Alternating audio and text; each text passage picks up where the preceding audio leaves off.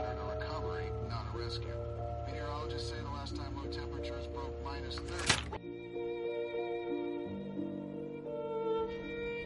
When they find you, ask for Henry Deaver. Can you hear me? Have we checked out his ears? Henry Deaver. The devil is in Castle Rock. Good morning, or good afternoon, or good evening, Castle Rock stars. I am Hannah Selector, and I'm here with Acadia Einstein, and we are the Castle Rock Historical Society. Back with our deep dive of episode 9. Acadia, has your voice recovered? Yeah, for the most part. And I thought I was the one that sounded funny last time. Turns I out know. I was going to be eclipsed I got by a wide margin. schismed. That's what it was. It did sound like a split. Yep. But like I said on Twitter, very Wizard of Ozzy. Mm-hmm. So I expect some magical savant analysis of... Oh yeah, I was over in that Fine. other place checking things out and trying to find a cure for your allergies so that you're not like puffing and stuffing. Yeah, who knows what's going to happen with that. I may eventually go to the doctor. If I don't start sounding better, because you know it'll ruin my illustrious podcast career. Yeah, don't you worry. We'll get you Then fixed again, up right.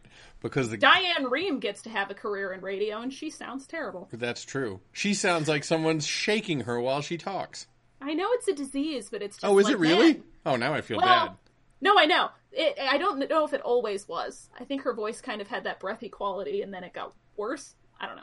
Still. Then how bummer. did Susan Collins, the senator from Maine, catch it? I don't know. That I don't know. See, I tied it back to Maine. Yeah, I didn't even know that. Yep, everything goes back there. Because, yeah, you're not listening to NPR. This is an unofficial companion podcast to Hulu's Castle Rock series. And if you haven't watched episode 9, go away. Get away. Because, I mean, this may be far and above the spoileriest episode of the season. Yep. Kind of a major things going on. They saved up a lot. Yeah, they did. I guess we can almost sort of skip our usual title analysis. Episode 9, Henry Deaver. There's really nothing that deep going on. It's all about Henry Deaver. Except that I will point out, it's kind of a doy, but not really a doy. It's just I heard last week I heard the gang at Castle Rock Critical point out, and I didn't remember. Oh, by the way, stay tuned later in the episode when we tell you something special about us and Castle Rock Critical. But in this, they were like, when White Wine Warden said, "What's your name?" Yeah. He said Oh, yeah. Henry Deaver. And We've been saying that since the beginning. It was the truth. Yeah, it's messed up. They put it right in front of us, and then they confused us for a long time, and then they reminded us, like, oh, sometimes it just is the truth. And they did, I will give them this, they answered something when I went through it again. I realized that they did answer something that I was going to bitch about, and then I had to unbitch. Ah! Because, Well, that's always nice. remember how Lacey said that he found the kid in the quarry? Yeah. And we kept going, where the hell is the quarry? I guess that's where the quarry is. Where he If was you standing look at at the the end of bluff from the water side, you can Yeah. tell it was a quarry. And they panned back from the kid on purpose to show that the rocks had been cut, like it wasn't a natural formation dealio. So Could we have known that from earlier episodes, though? They buried the lead on that. They did. Yeah, We're they not did. that dumb. no, I think maybe they remembered that they never told us, so they had to do that special. I'm going to pull back and show that this looks like a quarry. Open to reveal. Yeah, Maybe they read our list of that's unanswered true questions. too. They had to do some reshoots. Some Joss kidding. Whedon style Justice League reshoots at the last minute. Quick, retcon that quarry in there so people on the internet don't bitch. Mm-hmm. Well, speaking of bitches, the episode opens with the much-hated Reverend Deaver in a voiceover talking about Castle Rock and its ill state with God, I suppose. God turned his back on this place, like Sodom and Gomorrah, which is a very dire comparison. Yeah, but the people in Sodom and Gomorrah were having way more fun than the people in Castle Rock. Yeah, it feels like the people in Castle Rock are just trying to survive. Yeah, you know? they're not really making the most of God not watching by doing Right. a bunch There's of... been zero murder orgies or child sacrifice so far as I know. Well, except for the bed and breakfast, kind of. But And the fuck club, so maybe they were trying, all right, a little bit. Well, in any case, there have been no ladies turning into pillars of salt. No, yet, very so true. That is true. I'll give you that. Maybe that's what happens if you try to leave. We got to keep an eye on Wendell. Wendell. I'm worried again. I don't know why they keep making me worry about Wendell, but Because they're specifically making us worry about Wendell because he's not there. I know. He's another sweet character like Zaleski kind of was, and then... Yeah, that's how they're playing it up right now. They're being like, oh, look, we're dangling poor Wendell, who's just walking down a regular road in a place not near a thinny at all. Not a town full of vampires, no. Nah. They've moved on, I assume. Well, that might be a little too much if they added the vampires in, but boy, would I be here for it. Yeah, next season. Whatever. Mm-hmm. I'm a crazy chick. So the Reverend references a helicopter crash. At first I thought it was going to be another kind of fire, and I got excited. But then it was just a helicopter crash that happened to have a fire, so less symbolic. As far as I could remember / my cursory search of the Stephen King wiki, no helicopter crashes in other books that I could find. Same with a school bus crash, or a school bus that's been hit by a train. No, that's there dark. never was. Yeah, it is. Yeah. There was a helicopter in the story about the army men that came to life. Oh, that's true. There was. The only helicopter I got. Nothing. Yeah. All that school bus crash made me think of is my parents live out on this country road, and one time a cow hit a semi that had wandered out of its bar. It just like boop split it just like that school bus. It was crazy. I was on my way to visit, and there was like this whole big stop because it's a country road and there's nobody to clean anything up. So, but yeah. I was late for work at the pizza place once when I was in high school because there was a moose in the road and he wouldn't move. Yeah, and you do not want to try to tangle with moose. People think they're very serene, but they're actually rather violent if you irritate them. And if they don't want to move, even if you have a car, it doesn't make any difference because I couldn't get around him and he was immune to the horn and he just ate some leaves and I had to wait until he moved on. Yeah. They are astoundingly big in person. Like, before I had ever seen a moose in person, I guess I was thinking it would probably be like, oh, I've seen horses. Right. Like, now they're bigger. Yeah. Anyway, this has nothing to do... Well, are there moose in Maine? Yeah, it's one of the big things about Maine. Okay. Yeah. None of those in Illinois, but there are in Canada. I'm always bringing it back, Hannah. I'm not going to, bringing it back. Well, I'm not. I know my role. I guess I was supposed to sort of be that. But anyway, we see a funeral procession on a bridge, and I wrote in my notes, I wonder whose funeral procession that is, and I guess it's the Reverend's, his own funeral procession, because Kid Henry was going back because his dad had committed suicide. Yes. Oh, should we decide... Should we decide now what we're going to call people? Since now there's double things. I'm happy with the fact that, like, calling the Kids World Boston Rock because that's where it started. He was in Boston. That's where he was giving his little presentation. Was he? Okay. Yes. And that's funny. That's where Henry's family ended up when they left him. Yeah. And we'll just call Henry's Henry, because he's been Henry the whole time. Right, and I think we can still call Bill the Kid. Yeah. Even though it has slightly a dark connotation, but that's just what we've called him for frickin' 9 episodes at this point. So. Maybe it was his nickname. Yep, whatever. Anyway, so yeah, the Kid is Bill Skarsgård. Henry is Andre Holland / the talented young man whose name I don't know, who plays young Henry Deaver. Yeah, he's good. Yeah, he is. I like him a lot. That's hard to sell those really tough emotions, but he seems legitimately traumatized, and I'm impressed. I love talented child actors. Yeah, that's good. I was impressed with him, and I was impressed with... Now, we all know how right you were. We talked about it in the hot take. Feel free to talk about it some more. Well, yes. Well, just kidding. So that was you being super right. I am still clinging to the fact that I said way, way, way ago that it was his twinner. I said, the kid is Ruth and the Reverend's twinner, the kid that died. And the kid was his twinner from the other world. In reality, I was right, because in Boston Rock, they didn't lose the baby. They had him, right. And it was the kid. So he was the twinner. And if we find out that our Henry he must have died in Boston Rock, because I think you can't go back and forth unless your twinner is dead. Oh, that's a good thought. Yeah, so I do really want to know who Henry's biological parents are. I don't know if it'll end up being an important plot point or not. It seems like it should, but... If they're going to make a rule... Oh, and man, the movie... I was trying to think of a pun about how right I was, and then compare it to movie titles. So, but it actually got worse the more I thought about it, and I forgot my really good one at the beginning. So I just changed it to the unbearable rightness of meing, because I was super right, and I was unbearable because I was telling everybody how right I was. Ha! The dork right, like Yep. the Dark Knight. Oh, nice. Yes, Thank it was you. dark right. That was right off the old top there. Where were we?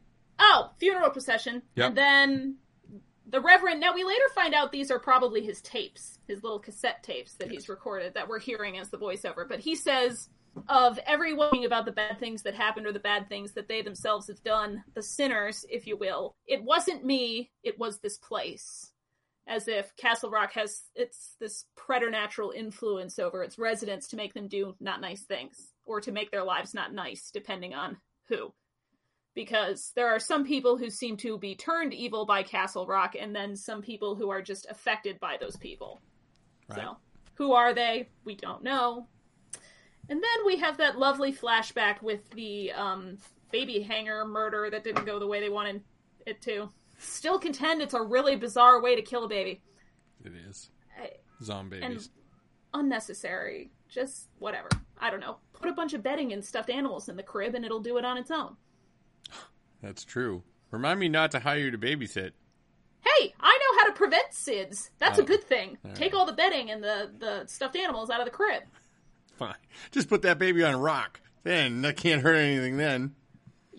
You're not wrong. Crib mattresses are not what an adult would want to sleep on. That's for sure. So I guess his mother was like a young single mother. They said that as if it was some sort of excuse for killing your baby with a hanger, or if it made it more justifiable. But like, also to all of our mothers out there, I understand that you've probably had that thought. I've been around tiny babies. That is tough. That is a tough job. And we childless folk do not take that for granted. Kudos to you for not killing your baby with a hanger. Yeah. And kudos for not looking ahead to when they're ungrateful shitters of teenagers that will make you miserable. And hopefully you'll get a good one. Yeah. You could always just try again. I think that's why my parents have 3 kids. They were hoping that it would get progressively better and better. I'm the oldest, so... Ooh. Joke's on them, it got worse and worse. You heard me, brothers. Then I guess she, at some point, had tried an exorcism on the Reverend. I don't know if other parents have thought, damn, maybe this demon or this baby's demon possessed, but, you know, It's maybe. Worth a shot. Maybe a reasonable assumption. I've certainly been around some kids that I've wondered that about. Maybe not little babies, but Well, toddlers. now I wonder what made her think it beyond that, because, I mean, we are in a world where people hear things, and they didn't outright say, you know, hey, that baby's a demon. But, I mean, that's the kind of thing that, obviously the baby didn't do anything. It wasn't like the baby had come running in with a bag with a dollar sign on it, having just robbed a bank. Like, it's not, didn't do anything wrong. Maybe it pulled one of those 360 spit-ups like the girl from The Exorcist. That's possible. That's a sign right there. Yeah. Go get your baby exercised. But turns out her hanger assassination of the kid didn't work, and that leads to the Reverend thinking of himself like Jesus because he was resurrected. Yeah. Imagine this lady's mindset. I'm more inclined to think she just didn't, like, strangle him for long enough, you know? Lazy. Or, like, it didn't work all the way. Like, he passed out, but he didn't, like, die. And then more screaming. I don't know. But this seems to have been, this story, for whatever reason, made him want to join the clergy. Like, Jesus, I get you. I also came back from the dead. Let me be one of your ambassadors. Yeah. I mean, I can see. Out. Yeah, I mean, it wasn't. If you're going to be accurate for the time, people going into the ministry was a lot less stigmatized. I mean, there's not as many people doing it now. You know what I mean? Yeah. Like, it's not as popular a thing. But at least he did it in one where you could still get married. Right. One of them Protestant ones, I guess. Mm-hmm. Quitters, that's what I call them. Says the married guy. And he is hoping for more of a spiritual warfare type experience in his preachery roles, I guess. He wants to stand to thwart the door. You know, God give me challenges. Assumedly send me demon-possessed people or whatever and let me... Bring it. He wanted to be the Buffy of Castle Rock because he knew Castle Rock was a hellmouth. Yeah. Or whatever. So, and apparently... He was also told to build a cage at a certain point by some voice because he constructed a Henry cage. Dun, dun, dun, dun, dun, dun. In his own basement. Yeah, that's messed up.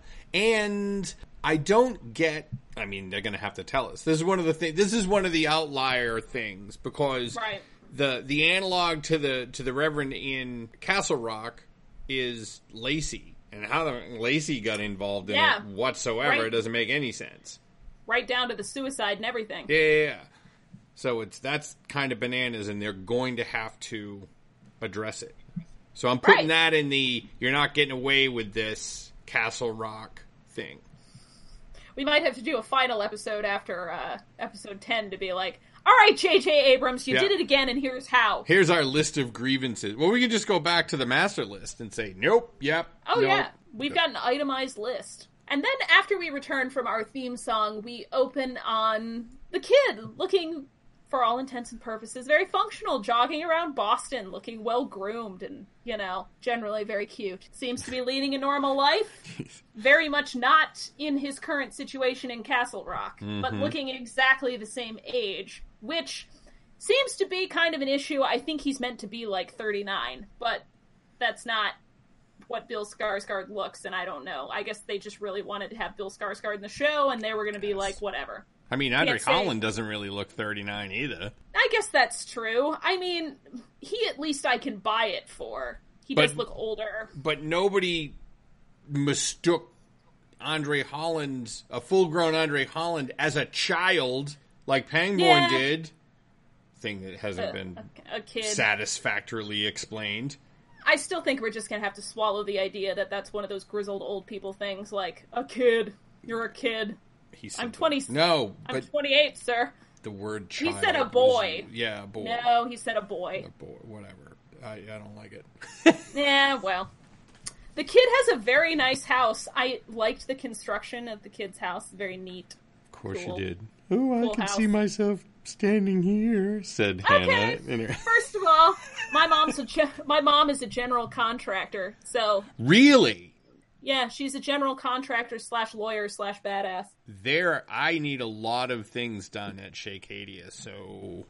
And I need to sue some people, so she's just going to be super busy. Alrighty. Yeah, she designed the house her and my dad and my brothers live in, so... Alright. She's a talented lady. And it's a nice house. It's a very distinct kind of, I forget the era that it's from. But anyway, nifty. He starts speaking over the scenes of him, like, walking through the city, going into work, with a description of what we find out is Alzheimer's. No continuity leads to loss of higher order functions, confusion with time and space, a la Ruth's experience with the world. Mm-hmm. And he is a doctor who performs Alzheimer's research. Yeah. Because he went to medical school when he was 5.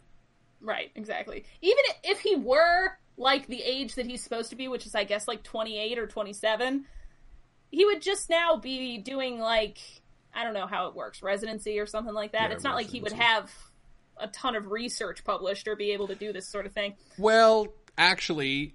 weirdly enough, I do know how this works. You can start publishing even before you go to medical school if you get the right position.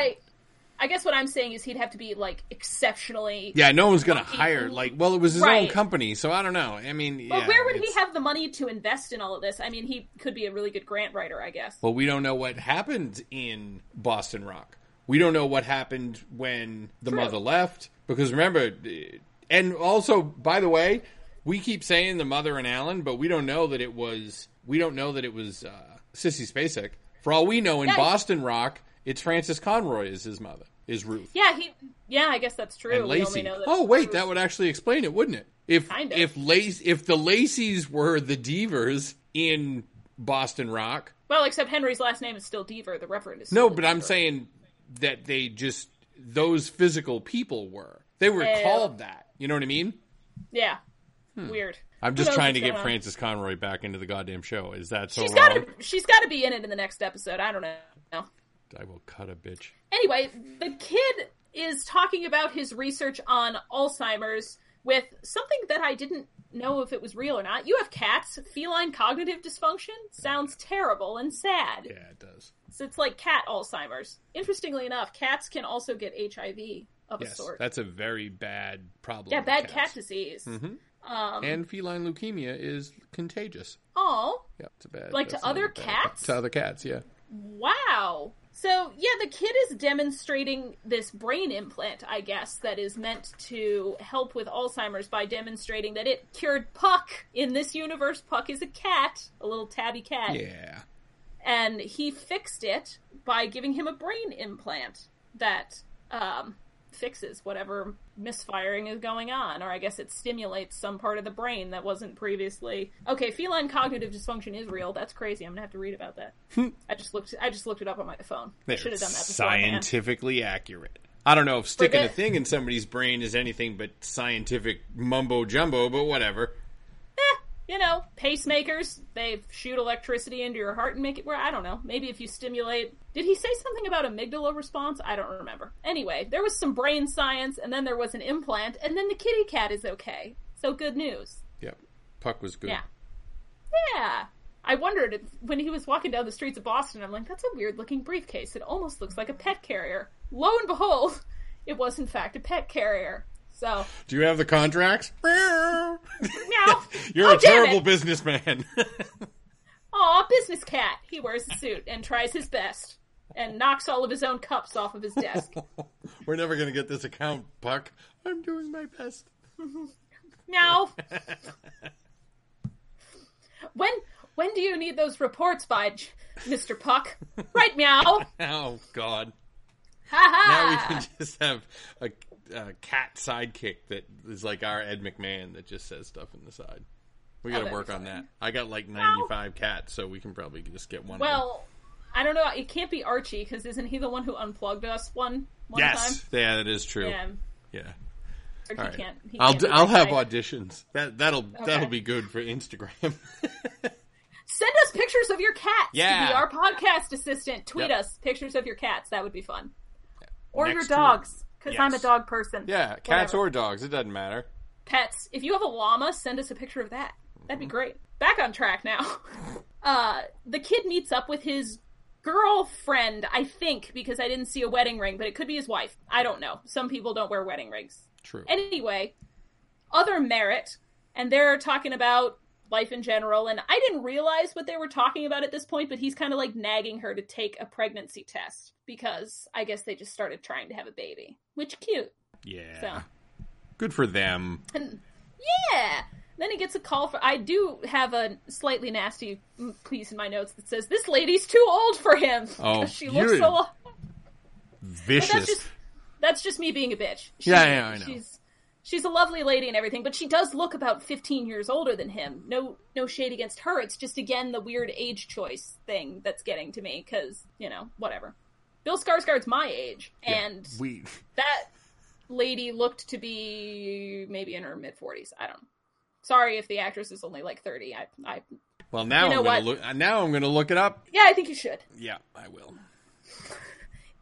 The kid gets a call from Pangborn, who I was kind of tickled to hear. They clearly have like, what is a nice relationship? Like, maybe a sort of stepfather-y kind of relationship because of the way they talk to each other. And the kid immediately is like, is mom okay? And he's like, no, it's your father that's the problem, actually. Has the kid always had one green eye and one brown eye? Have I just not noticed that? Did I mention that before? No. Because he does. I don't. In the shot. Yeah. No, because I don't take a screenshot of every frame that he's in and print it. All right, you know what? I'm going to stand up for myself here. I notice when everyone's pupils are dilating, but he's got like a David Bowie situation that going is true. on. You do that. All right, I'll give you that. Fine. I actually don't know if that's like Bill Skarsgård himself or something they did as a conscious choice with the character, so that's the only reason I made a note. I guess I'll look at that up too. Ta-da! The kid returns to Castle Rock, and there's some sort of very cheerful-looking harvest festival going on, which seems un-Castle Rocky to me, at least the Castle Rock that we've been seeing so far. It's too, like, bleak and devastating for a festival. It almost feels like that Boston Rock is Castle Rock's best life, because not only is, like, Molly the queen of town, but right. And they didn't speak to it directly, but it was very obvious the town was still incorporated because they specifically said Castle Rock Police Department, and that's where Zaleski worked. Force. So they weren't as destitute as they were in our Castle Rock. Not to mention that the Reverend left the church that he helmed. Assumedly somebody better took over. Ruth didn't lose her baby. He grew up to be an adult, and she was able to leave the Reverend. So yeah, it does kind of seem like the best possible outcome, except for the Reverend. Well, yeah, and for Henry, but maybe in this version, the boy who took Henry's name in our Castle Rock was not adopted because his parents didn't die or something like that. No, I still contend that Boston Rock's Henry is dead, because that's the only reason that... I don't think you can have a person and their twinner in the same place. Yeah. So without one of them being dead, you wouldn't be able to cross over. That's why, what's his name? Odin was saying some people can hear it, some people can't. I think that's what the determining factor is. Also, who killed Odin with a screwdriver? So jot that down. We got to get back with Willie. Oh, yeah, well, no, that's definitely one of the questions. It's on the list. Where is the Buick? And why did he want it? Or he was just trying to get Pangborn out of the way for a while. I don't know. Send him on a wild Buick chase. Anyway, the kid is standing in front of Claiborne Creamery, which I kind of just want to point out because I want it to be a cheeky reference to Dolores Claiborne. But I don't know if that is or not. Seems like it has to be, though, right? You'd think.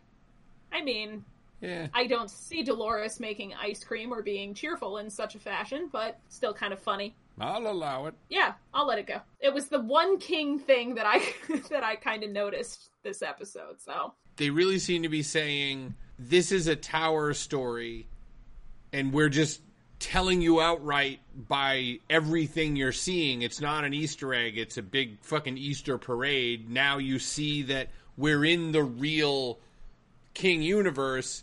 There's other worlds than these, so we're not going to show you, hey, look, it's Barlow and Straker's Fine Furnishings, or, anything like that. Yeah. I like that. It's not an Easter egg, it's an Easter parade. That's clever. Henry does kind of the same thing the kid does the same thing that Henry did, kind of getting off the bus and walking to his own house up Prospect Street. Because we know what that is. And in this universe, the house is kind of a shithole. There is some hoarding tendency going on with some rotten food and stacked up crap. It's very Desjardins chic, if you will. Good point. And as the kid is looking around, kind of checking over his father's effects and probably reminiscing about times that were not so good, he remembers that he also did the flashlight thing with young Molly when they were kids. And they would talk to each other in that star-crossed 11-year-old sort of way. Yeah, but did you notice that even that, it wasn't weird? Yeah, no, not in this universe. It was much normaler, I guess. Yeah, everything was so chill. Yeah. And we saw the boat wallpaper again. Henry and the kid had the same boat wallpaper in both timelines, which maybe is what the whole boat thing was about in the repeated words. Also saved money on wallpaper for the set people. Oh, yeah, that's true. You could just use the same house. Just fill it with crap and keep filming. And so Henry walks across the street to, oh gosh, what's Molly's last name? Strand, to the Strand house. Mm-hmm. And Bridget, and now I have to go back and see in that murder scene with the animal crackers if he calls the lady Bridget, because that's Molly's sister's name. I don't think they did, so I think it must have been a different murder scene. So Bridget is the shitbag in this universe. He's the one with the problems who's couch surfing for a year and is being very glib about a man's suicide to the poor man's son who's just come back. Yeah. That was shitty. Yeah. I mean, we've all put our foot in our mouth before, but that was really bad. Poor guy. Don't worry, though. Hot Molly to the rescue. She's looking fine in this version. Her skin is clear. There's no oxycodone addiction, I'm guessing. No. I think she still has some, doesn't she? I don't know. Either way, she was looking fly, and I was here for it. Did you know that she's Australian?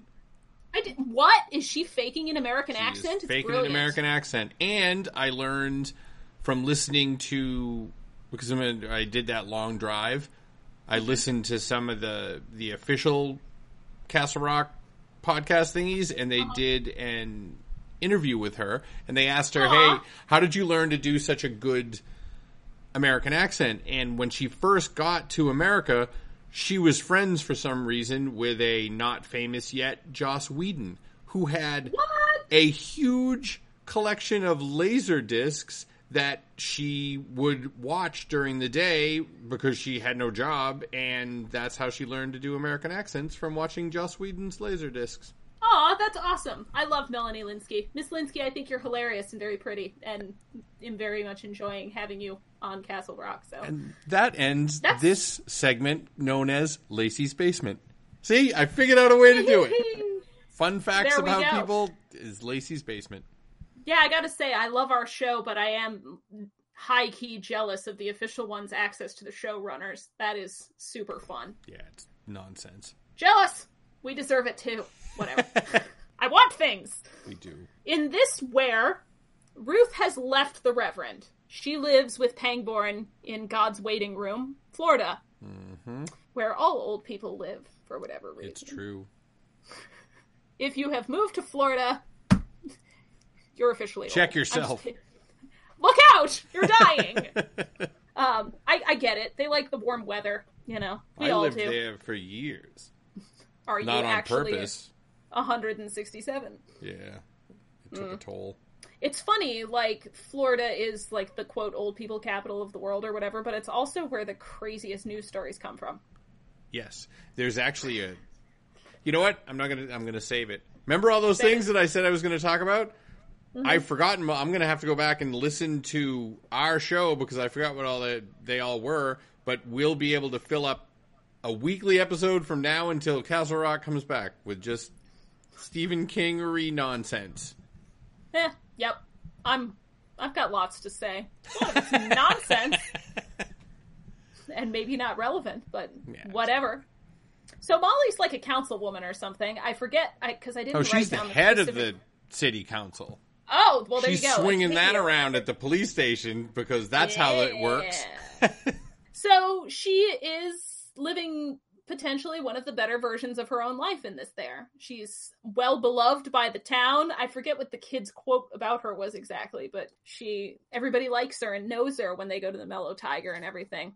And in this version in this where, the Reverend left the Church of the Incarnation rather than dying. We don't know exactly when he left the church, but it seems to be a well-known thing around Castle Rock that he's lost his mind and is a sort of bizarre recluse. And he asked her about that specifically. Right, and it doesn't seem like, much like in Castle Rock Classic, that Henry has been back in a while.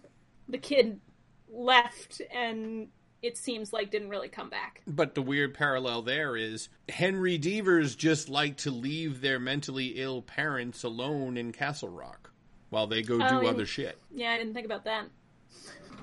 At some point, I guess you have to take care of yourself. Oh, yeah, I guess. You can't feel that bad about it, but yeah, that is a parallel. Maybe there. he could have taken the fucking cat electrodes and shoved one into his dad and see what it did. Oh yeah, we don't really know if he had like the tumor or whatever in this one, but I guess we could maybe assume that he did. I guess. Who knows? Later that night, after the kid comes back from going to the Mellow Tiger and he's kind of poking around the house and the lights keep going out, we finally find out that he and Merritt 2 are trying for a baby. And if they are the age that Andre Holland Henry is, then they're pushing 40, and I wish them the best of luck, because that can be a tough road. But have you ever seen the movie Logan's Run, Hannah? Oh, yes, of course. Is that like how you live your life? Like, is that what you wanted to have? No. But suffice it to say that as a lady, I have women friends in their late 30s, and it can be a tough road. Oh, I just thought you wanted everybody that was 35 or older to be dead. No. Just as a lady talking about fertility and how it can be a challenge. Well, I feel a little less worried then. Yeah, I think dudes can have babies successfully up into their 70s. I mean, yes, but you don't want that sauce. No, it's not going to come out right. Dusty and rotten. Yeah, you make a cake with sour butter, it's not going to be a good cake. Yeah. Then you have like a reverend kid and you're like, ah, damn, now I gotta kill it with a hanger. Exactly. Ah, well. So, as the kid is discussing what probably ought to be a happy occasion, Merritt 2 is late for her period, even though she says it's just one day. He finds the kid cage in the basement, which would be a chilling experience for anybody if you walked into your... And I know probably a lot of people have had that kind of experience with their parent, like finding out something you didn't want to know about something your parents did when they were younger. But not like they kept a kid in their basement. Or something, not a kid in a cage. Yeah, maybe some sex rope or something in their bedside table. Sex rope? Not sex rope. I don't know. I assume you have to use a different kind. Because the stuff that you would get at Home Depot would hurt. You know? Someone back me up on this. I bet there's like a special kind. I bet it's really soft. Get at us. That's the best thing that's happened in this entire show. Kinky listeners back me up that there's special sex rope. Whatever. Acadia's like, I'm dying. I'm turned all red. So red. He's like crying. Ah, well. All right. I guess I'll have to look that up too. We should cut together a reel of all the ridiculous nonsense that's said on this show. You know, hey, if you're listening to the show and you make or sell sex rope, we are happy to be a sponsor. Oh, bespoke sex rope. Yes, absolutely. Yeah, that's good thinking. Also, send us emails about the weird shit you found out your parents did. Oh. Like they're furries or something, or, you know... Not that there's anything sad, and not that there's anything wrong with that. This is like tangent filled right now, and whatever, you know us. Yeah. In the 70s, there were furries. They just didn't know what they were, and even if they did, there was nothing they could do. What? Please explain. So it's impossible that this idea about being furries was just hatched in like the 2000s. Oh, well, yeah. You know what I mean? There's nothing new under the sun. Right. Absolutely. But what did those people do? They didn't have the means. You know what I mean? They weren't going to fucking Woolworths or Sears or whatever it was and go, yeah, give me 50 yards of fake squirrel so they could go yiff each other or whatever. I hate that you know that word, and I hate that it just got said on our podcast. You want to know why I know it? Sure. CSI. I watched one episode of CSI in my entire life, and it was a furry convention. And I don't remember what that means, and I wasn't sure that the word was right, and now I'm very happy with myself. No, yeah, you're right. It's furry sex. I was in Atlanta once during a big furry convention. As a person who sews, I'm incredibly impressed with what they're able to achieve with the fabric costumes, because like that seems really hard. I just make clothes and stuffed animals. But I also see the appeal of being like a house cat, because napping all the time. Yeah, that's true. I didn't think of that. Especially if you were boss cat. Yeah. Reeling it all back in. There's a kid cage in the basement, which is fucked up. So he calls the police, and who shows up? Our precious angel baby, Zaleski, who's like a real cop. Yep. I was very, very happy to see him again. Well, and what was great about that is he had a chance to be a real cop because there was a real police force to join. He didn't have to go to Shawshank because it wasn't the only game in town. Still not a Walmart, though, so I guess... Yeah, but is that really a big loss for anybody? I mean, I guess if it's the only store you have, then yeah, it is, because 67 miles is a long way to drive. Very true. And there is this very specific reversal going on where they're like, has he said anything? No, he hasn't said anything except Henry Deaver, just like the kid did when they discovered him in Shawshank. That's the only thing he says. Mm-hmm. And suddenly, young Henry, who has just been rescued from the cage, hears a noise and tries to go dashing off into the woods, assumedly because he knows that when he hears that noise, he can cross back through the thinny or the veil or whatever you want to call it, the border, and I'm go going to back still home. call it the thinny because the thinny specifically made a sound in the books. And it was a sound that it was a terrible, gross sound. Like a disconcerting type of thing. Sort of like monstrous howling. Yeah, it does seem to cause people who hear it pain, now that I think about it. But unfortunately, a cop tackles him very aggressively. That's a kid. Like, be careful. Yeah. But they managed to drag him back. When you think about the fact that he's been in prison for, like, decades, like, this poor adult kid. I can't imagine what it would be like being my age but trapped in an 11-year-old's body, a la, like, Interview with a Vampire Girl. Well, now, do you think that actually brings up something interesting? Do you think that, obviously, they didn't age, do you think they were completely frozen? Because if you're just sitting in a cage for however many years, you're not going to be super spry when you finally get out. You're going to be all atrophied and whatnot. That's true. I'm just guessing, I'm wondering how it would, like, freeze their psyche, because you would mature either way, somehow. Though it does seem that being in the other universe kind of affected the kid's memory, too. Like, he was very unnerved by everything and kind of like, I don't know. I mean, our Henry as a kid, I can see having way more problems. I still don't buy the whole, it wiped out his whole memory. Yeah. I don't buy that at all.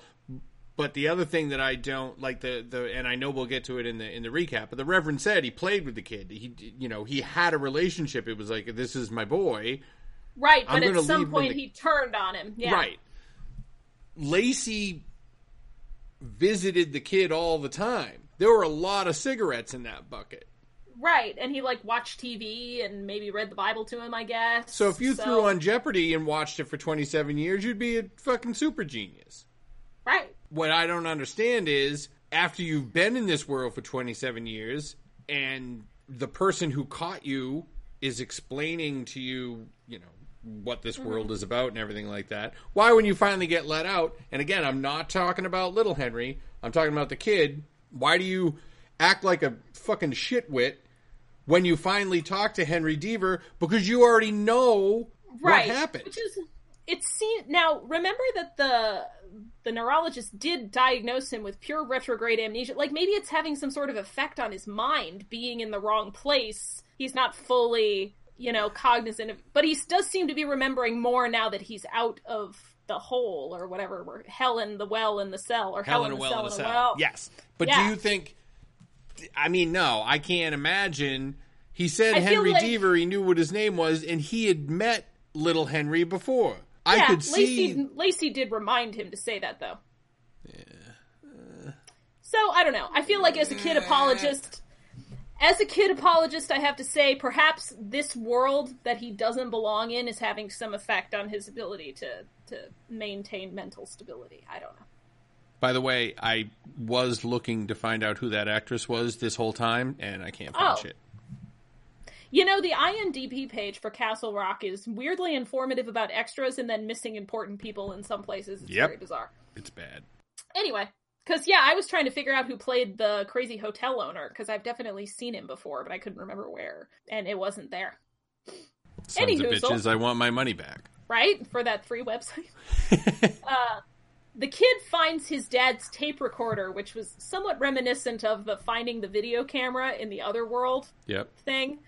And he finds that tape labeled week 1437, my initial reaction to this was to be like, wow, that's a long-ass time. But then I remembered there are a lot of weeks in the year, and actually it wasn't that long. I was like, is the Reverend hundreds and hundreds of years old? No. Not even close. My vampire hopes were dashed in a matter of minutes. But I also kind of feel like if you were that, you have to be a little bit nuts to keep up with your numbering that long. Yeah, he must not be saying much either, because like a whole week's worth of recording would fit on that tiny little... Because I'd be like, well, if it was a sermon, then it can't be that long. Well, but they're not sermons, they're like his thoughts. I figured he was doing the, like, I don't know, there's like a lot of movie characters that do this. Maybe that's why he was crazy. He was just walking around narrating his own life into a little thing, and that's why he stopped going out of the house, because people told him to stop it. Yeah, the people idea at for the a store. radio show. You know. The people at the store are getting increasingly angry that I keep doing this. However, I don't stop. Prices on cherry tomatoes are crazy this week. Possible conspiracy. Poor guy. But anyway, is Moxie a real beverage? Yes. Oh my gosh. Like a main thing? It's only a main thing. Main corner! Go, yes, Acadia. This is main corner. My brother loves it. It's fucking gross. I think it's gross. If you took, all right, say you were going to make a soda, and instead of going, all right, we're going to take caramel and this and blah, blah, blah and everything like that, you just found a bunch of shit on the ground, like a pine cone and maybe like a leaf and shit like that, and then you said, well, this tastes terrible, and you said, oh, I know what we'll do. We'll add 13 pounds of sugar into each bottle. This is what their idea for soda was, and guess what? They had that idea in 1876, and they just were like, well, we ain't changing it, and it's still a thing. Oh, so it's like Iron Brew for Maine. I think Iron Brew's disgusting. What's the official flavor? Like, what's it supposed to be? Caramel-ish? Ew, it's like literally a caramel soda. That's nasty. So now your main only special repast that you're going to have now includes Moxie and brown bread in a can. I'm not stoked about this. Well, you can't eat lobster, so that's out. So the rest, all you're going to get is potatoes and blueberries. Is there like blueberries are delicious. Is there no like famous Maine brewery or like winery? Or there are. There are. So I'll throw some of that in for you. Also, red hot dogs. Oh, I've seen those. Okay. I mean, I like a good hot dog. I love hot dogs, so I'm on board. Even bright, super bright red? That might take a little getting used to. I don't know. Maybe I just won't look at it. Yeah. And yes, Moxie was one of the first mass-produced sodas ever in the United States. Neat. And because it's a Maine thing, and Maine people are weird, just keep doing it. Fair enough. I'm a Diet Dr. Pepper gal myself. That's because that's the only soda that tastes exactly like its sugary counterpart. Yeah, it's good. I have a problem.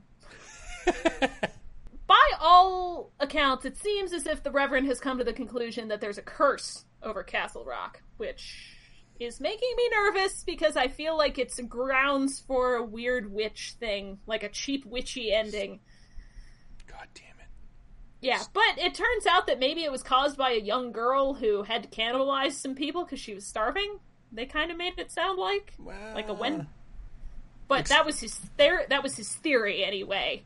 Could it go back to this, I forget what century, French girl who ended up eating some of her friends or family because she was hungry after a something? My genuine belief is that it's the proximity to the thinny that causes all the problems.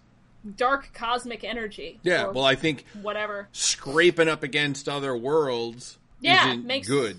Yeah, see, good. It's a hellmouth. That's also bad. Whatever. The hellmouth, yeah. In any case, the Reverend theorized or had gotten to this point that he thinks that maybe she has something to do with it for whatever reason.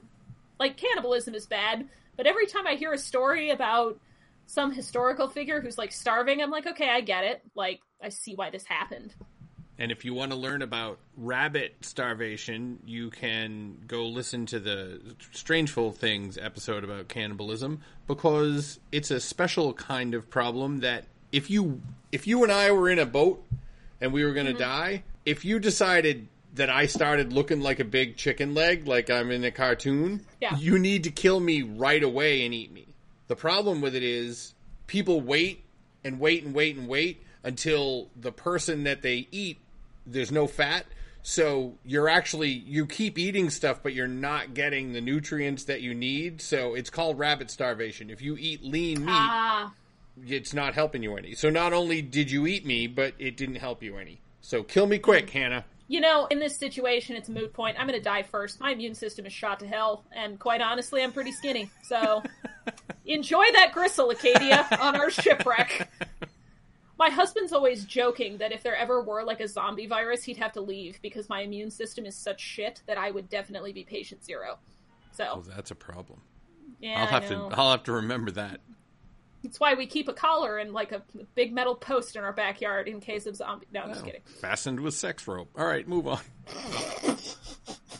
I'm telling you it's a thing. Somebody better tell me it's a thing. It's got to be a thing. Everything's a thing, you know? We live in that kind of world. If I wanted to find, like, a collection of antique Chinese urinal cakes or whatever, that would be a thing. True. All right, Sex and Mischief polyester silk rope bondage kit. I told you it would have to be, like, a soft material or your wrists would get all hurt. Yeah. And your butt and your feet and whatever else is involved. Whatever's getting tied. Yes, all right. Yeah. Fine. Aha! My mother is going to be so proud of me. Yeah, my father, just every week it's a new low for Mrs. Selector, you know. I know. She's right now going, son of a bitch, Hannah found my sex rope. He said it, not me, Mom. I'm still terrified of my mother, even though I'm almost 30. Anywho, he's studying The Curse of Castle Rock, and as the kid is walking around musing about his father's craziness, I assume, he finds like an old decayed filter in the woods, which I thought was crazy. Yeah, that was weird. Who was using that? Probably the Reverend. I don't know. Yeah, that was maybe it, you know, at some point it's the filter from Castle Rock Classic that somehow, what even is time? I don't know. Do you? That's possible, I guess. I hadn't really thought of that. You mean like it flipped over? Yeah, I don't know. Got sucked in there, however it works. Yeah, because it was in the woods. Yeah, that's true. I don't know. Time is a wibbly wobbly circular thingy. My favorite part about the way they did the, going through the worlds was it was a different time of day every time. Ah, yeah, that's interesting. So, our young Henry, appeared in the woods at some point, and the Reverend captured him, sort of, although at first he was kind to him. And he taught him how to carve soap figurines, just like he taught his own boy. So the kid did carve, young Henry had carved that soap figurine before he came back through the thinny, and was still clutching it when he got home, because the Reverend had taught both he and the kid how to carve little figurines out of soap. Which is a strange thing, I think. I mean... I guess... soap is easy to carve, I guess, so maybe that would be, like, a good precursor to, like, whittling or something like that. Yeah, that's true. It's soft-ish. Yeah, that does make sense now that I think about it. And you wouldn't have to do it with a knife that you could cut yourself with. So good job, Rev. Right. I guess it's just a weirdly wholesome activity, considering what kids are into nowadays. And I'm reacting to that because everything's ruined. But yeah. That's where he got the little soap figurine. I just thought of Ice-T on SVU going, yeah, they call it soap figurines. They make someone carve a little figure, then they jam it in his butt and put him on TV. Damn it. This is a very dirty episode. We haven't gone super blue. I didn't mean to. It just lent itself. All right, I'll cut that out maybe. No, I won't. I was going to make a prison joke, too, because I'm a terrible person. I'm like, why carve soap? Prison. Drop the soap. Oh, yeah, bad. Whatever. This is what you get, Castle Rock, when you stop giving us stuff to figure out and just tell us things. Yeah, stop it. Clearly we need to be occupied. At some point in this journey of soap carving, the Reverend decides that the other Henry, young Henry, is some sort of deceiver, even though he's perfectly recounted details of Ruth and this other world, and the Reverend believes him. Well, wait a minute.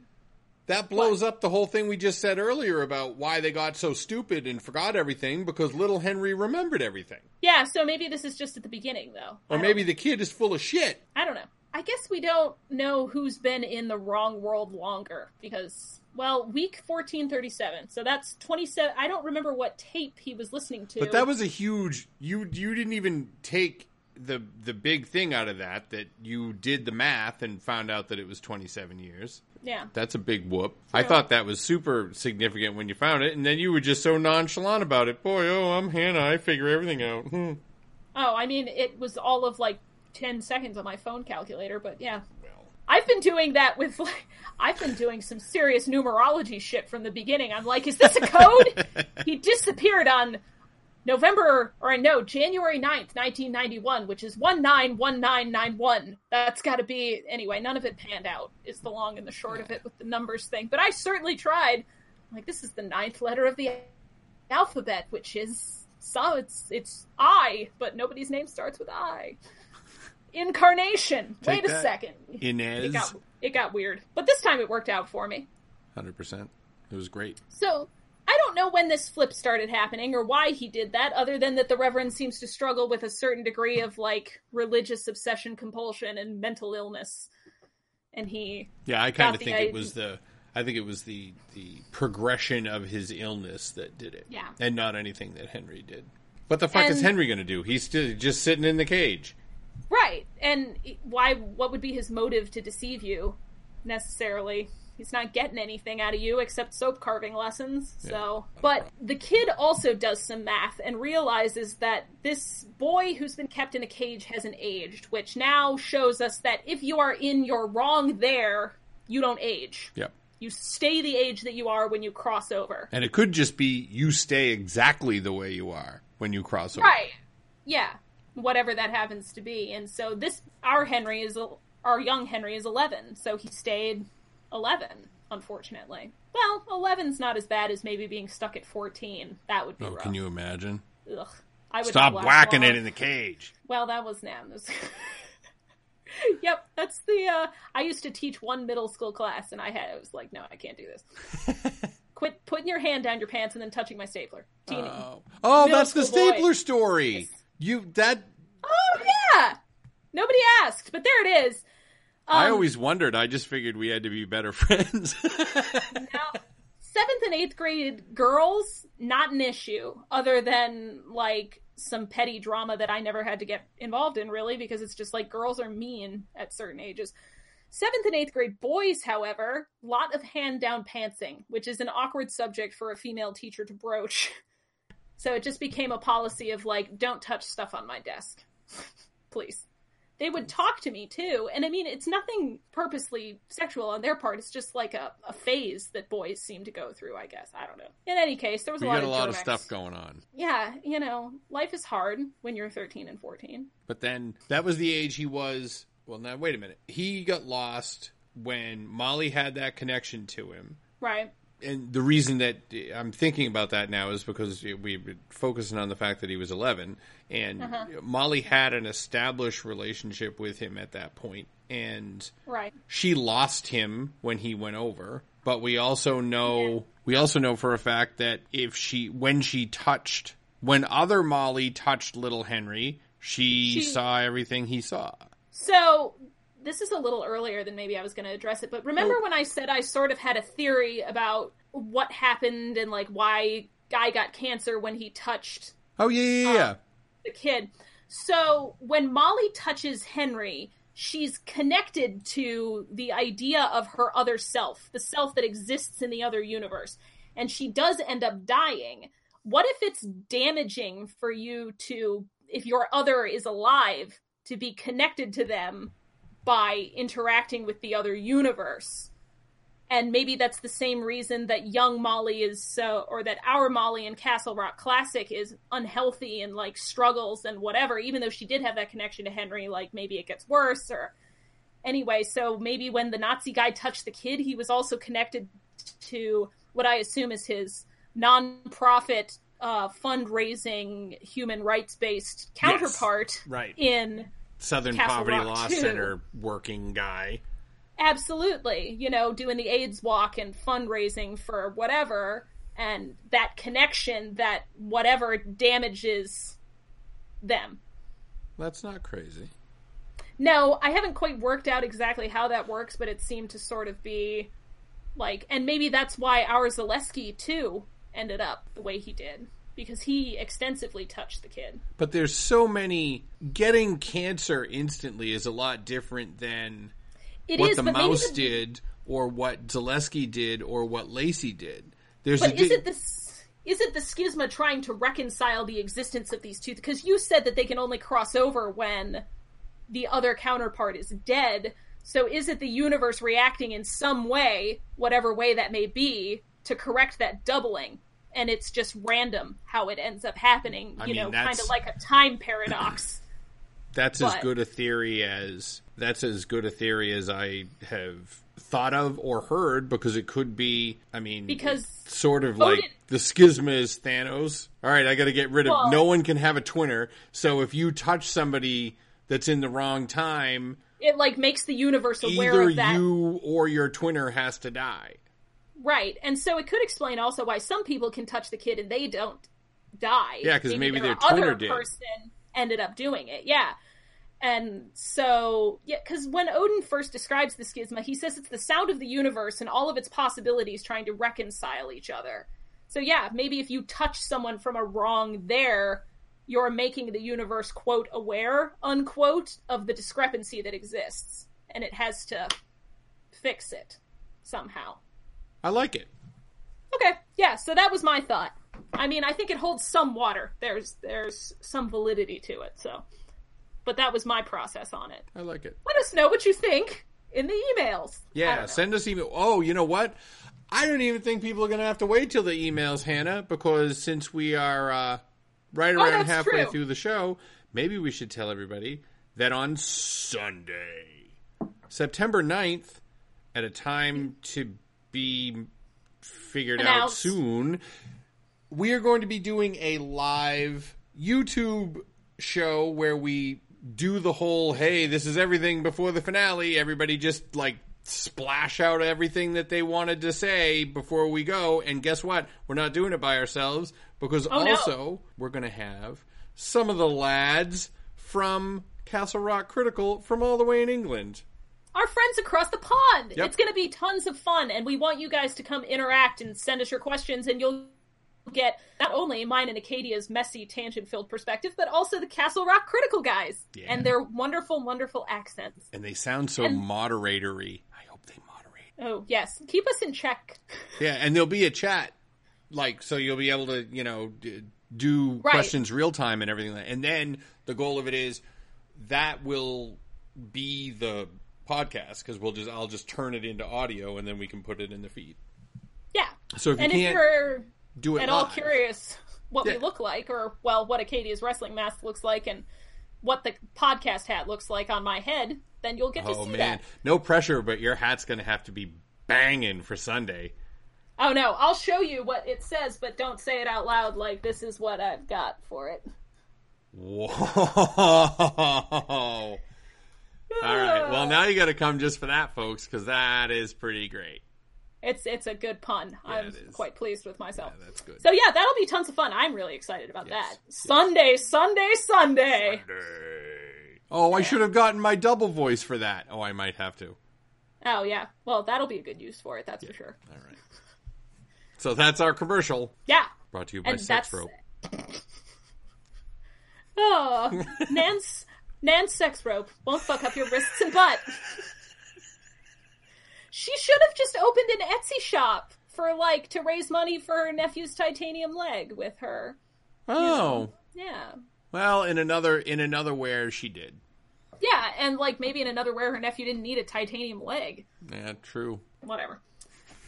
So, little Henry is taken away by the cops to what I assume is Juniper Hill, because then there's another fire that they have to go to. Yeah. I mean, I guess there's also child facilities at Juniper Hill. I hope. Yeah, because Henry Bowers was sent there as a child.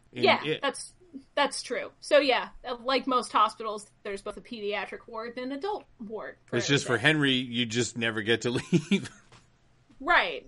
And thank goodness Molly is this powerful, charismatic councilwoman, because she's able to get a lot of insider information that probably polite, timid the kid is not going to acquire or is going to be stonewalled about because he's not like a local. Castle Rock is kind of insular, even in the better version of it.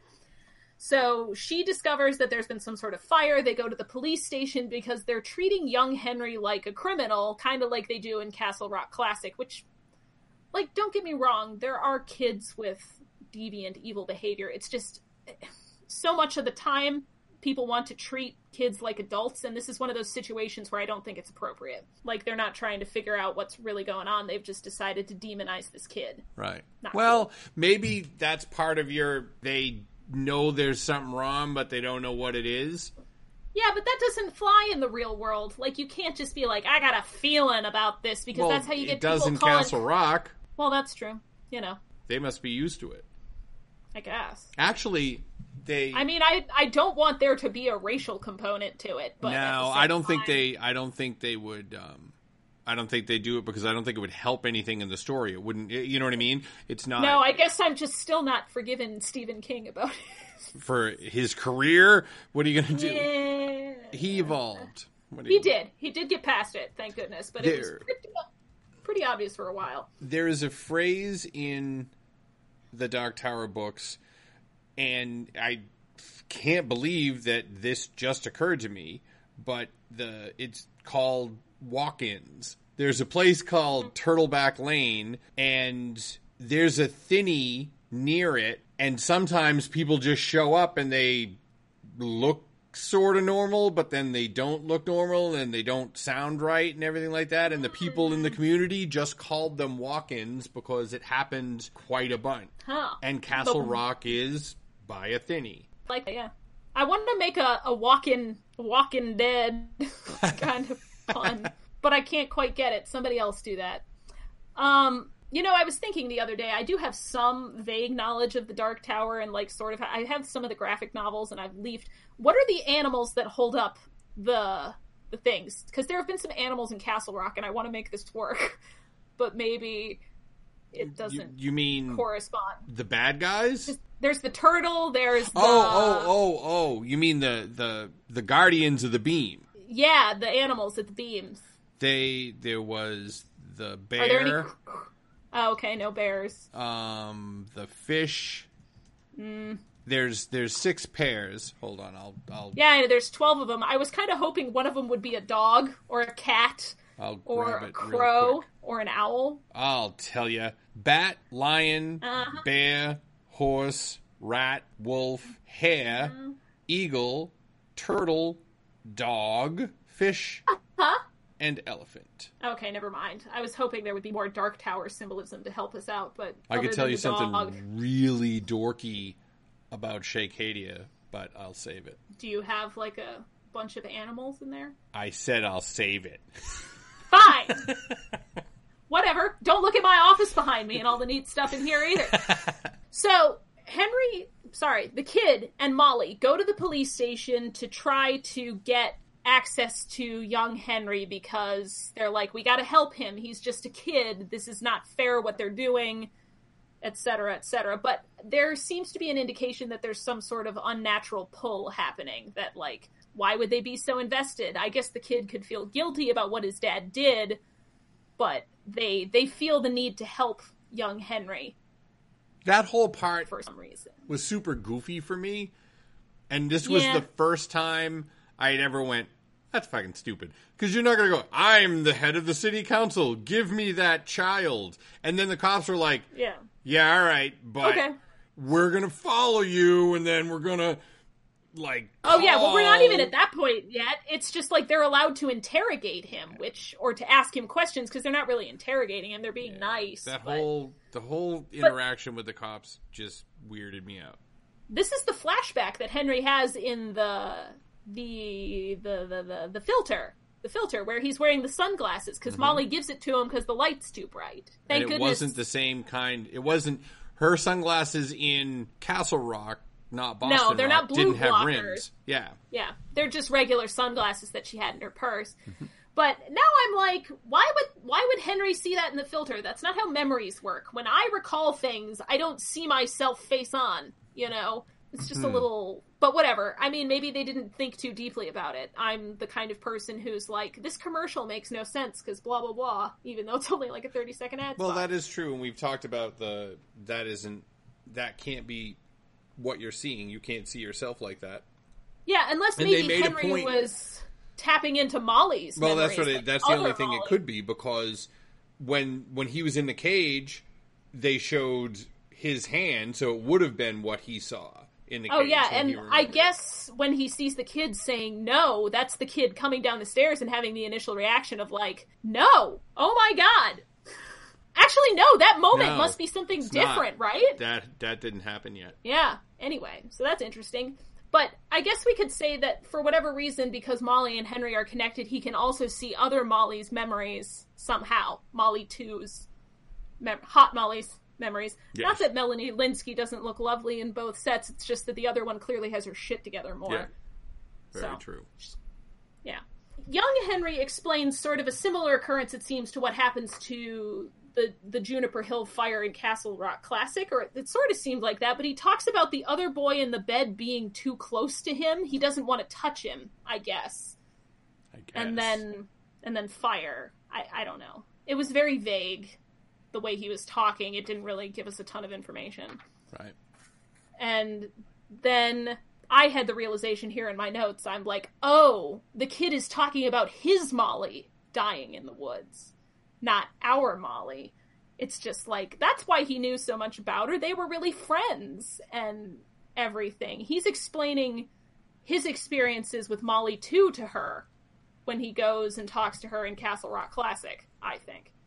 But then they made such a big deal about, oh, your memories will come back when you get in familiar surroundings. So, yes, he went to his house and he started to remember and everything like that. But that still doesn't, I guess, Henry was... No, I guess he was in the house, so he did... So was Henry being captured... Little Henry remembered all the time because he was already in familiar surroundings? Maybe. I don't know. I was just talking about, like, I was like, why does the kid know so much about Molly? But as this episode went on, I obviously realized that when he's talking to Trouble, the Oxy-taking Molly in Castle Rock Classic, that he's explaining all the things he knew about the other version of her that he grew up with before he left Castle Rock. Right. Yeah. So that was kind of sweet, I thought. But also he's remembering the end there right before he crossed over when other Molly dies, which we're getting to. So in a way that makes zero sense legally, and like, I should say, in my job, I've handled or worked with cases where chain of custody is involved, like abuse, neglect, dependency cases where kids are taken from their parents because of criminal activity or whatever. There is no way that a police force should be releasing a child who is unrelated to either of these two people into their custody. Makes no sense. What about if you're the head of the city council, Hannah? That is not a thing that matters to anybody in the law. And also, it's a really muddy situation because the kid's house is where the boy was being held. That alone should keep him miles away. You know what I mean? But well, this yeah, is I said that Fiction part Land. was all... I mean, I'm with you 100% because that's specifically... All of that stuff is the stuff that I thought was dumb, including the, but we're going to follow you and we're going to... Yeah, it's like we're already making a crappy legal move. Like, this isn't a thing that happens. Right. And you're going to have to come out to the car every 3 minutes to tell us everything is okay. Like, it was just dumb. Yeah. Unless they do something with it, I just am going to put that part on the dumb shelf next to the fucking B&B. Yeah, I mean, unless Molly's like a certified foster parent, it would still take weeks. I don't know, whatever. We'll just gloss over it because it's obviously they're just wanting us to suspend our disbelief on that front. Because they spent the money on the train, and if they Right. didn't have the cop thing, they couldn't have had her like book it across the tracks, and then Zaleski Right. So Molly has like touched young Henry at this point and had her little vision and decided like we have to help him get back into the woods because feelings. And so she drives across the train tracks in what was admittedly kind of a nifty scene, but also sort of like, well, of course that was going to happen. And Zaleski's like, damn it! And thumping on his steering wheel, you know. Yeah, and then here's my little blip on the theory about, like, touching someone from a wrong timeline connects you to your other self, and the Schisma doesn't like it, or something like that. So, then it almost seemed like because Molly had touched young Henry that she was able to join him in this sort of veil, this, like, between worlds place. The thinny, if you will. Mm-hmm. But there's, like, a space there that's, like, this between, this purgatory, you know, because they haven't quite gotten back to Henry's timeline. It's like a doorway, kind of, where all of them converge. There is a term for that. That is called Todash. That's the in-between. And I pulled it up so that I would get the official definition of it. Todash is a state of being that allows someone to travel between universes. It's not a common state, and it's usually triggered by a powerful event or object. The Todash state is usually accompanied by the common, or chimes, which produce an unpleasant sound similar in effect to a thinny. Okay, so he's dragged Molly into that by, like, holding her hand or whatever. And in this Todash state, as we're going to call it now, it's a thing, what we assume to be the French cannibal girl from the Reverend's tapes. She looks very harried and is carrying a big knife. Not good. And meanwhile, Zaleski has fired a warning shot into the air and is chasing them. I don't get the warning shot thing. I feel like cops have to account for that, and that was a bad move, but... Also, when you shoot bullets up in the air, they eventually come down. Yeah, problems. And the kid is also giving pursuit, being like, whoa, whoa, whoa, what are you going to do to them? Stop, you know, because, of course, Zaleski has a gun. And then Molly comes out, or at least the kid can touch her. He sees her, but she seems to still think that she's in the... But he can't see... Or can he see Henry, too? I don't remember. Either way, the kid is like, Molly, Molly, Molly, whatever, and then suddenly she has a hole in her back. She's been stabbed. I assume by the girl with the knife, but we don't actually see what happens. Know, yeah. The kid assumes that Zaleski has shot, and he's like, what have you done? I just fired a warning shot, you know? Yeah, he was very confused. Yeah. Meanwhile, in the Todash, we see some sort of prison break happening, like a la Oh Brother, Where Art Thou? People in striped uniforms. Very, like, Oh Brother, Where Art Thou? Yeah. Yeah, they're chained together and running through the woods, and a teenage girl... very cutting her wrists while she's leaning up against a tree. And doing it the right way. Yep, the vertical way, the serious way. I will never forget, that was one of the best and worst jokes of Family Guy of all time. They mentioned it, and Meg just said from the other room, sideways for attention, vertical for results. Yeah. The show is awful, but I've got to say, like, there have been some lines. Yeah. Same with, like, American Dad, because we've all watched them. Oh. There's some one-liners that just get me. Me too. Jason hates him, but he's my favorite character. Well, just wait for our new recap show of American Dad. He's the reason I watch the show. He's like my spirit. He's like, we are connected. I feel a lot of what he feels. I want attention. I like wine. I like to whine. And, you know, I like to dress up in costumes.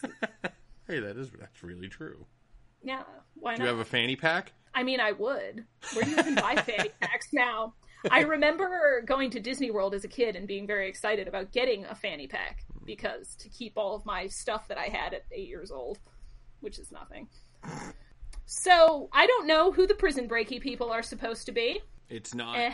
I think that they were just trying to illustrate the fact that he was essentially flipping channels through the worlds. Yeah. Well, it wasn't the Shawshank people because they came out of the poo. Yeah. So. That's very true. And it was, here's all the stuff that happens in the woods, and we're going to make sure that you know that there are some that are old-timey and some that are less old-timey. Yeah.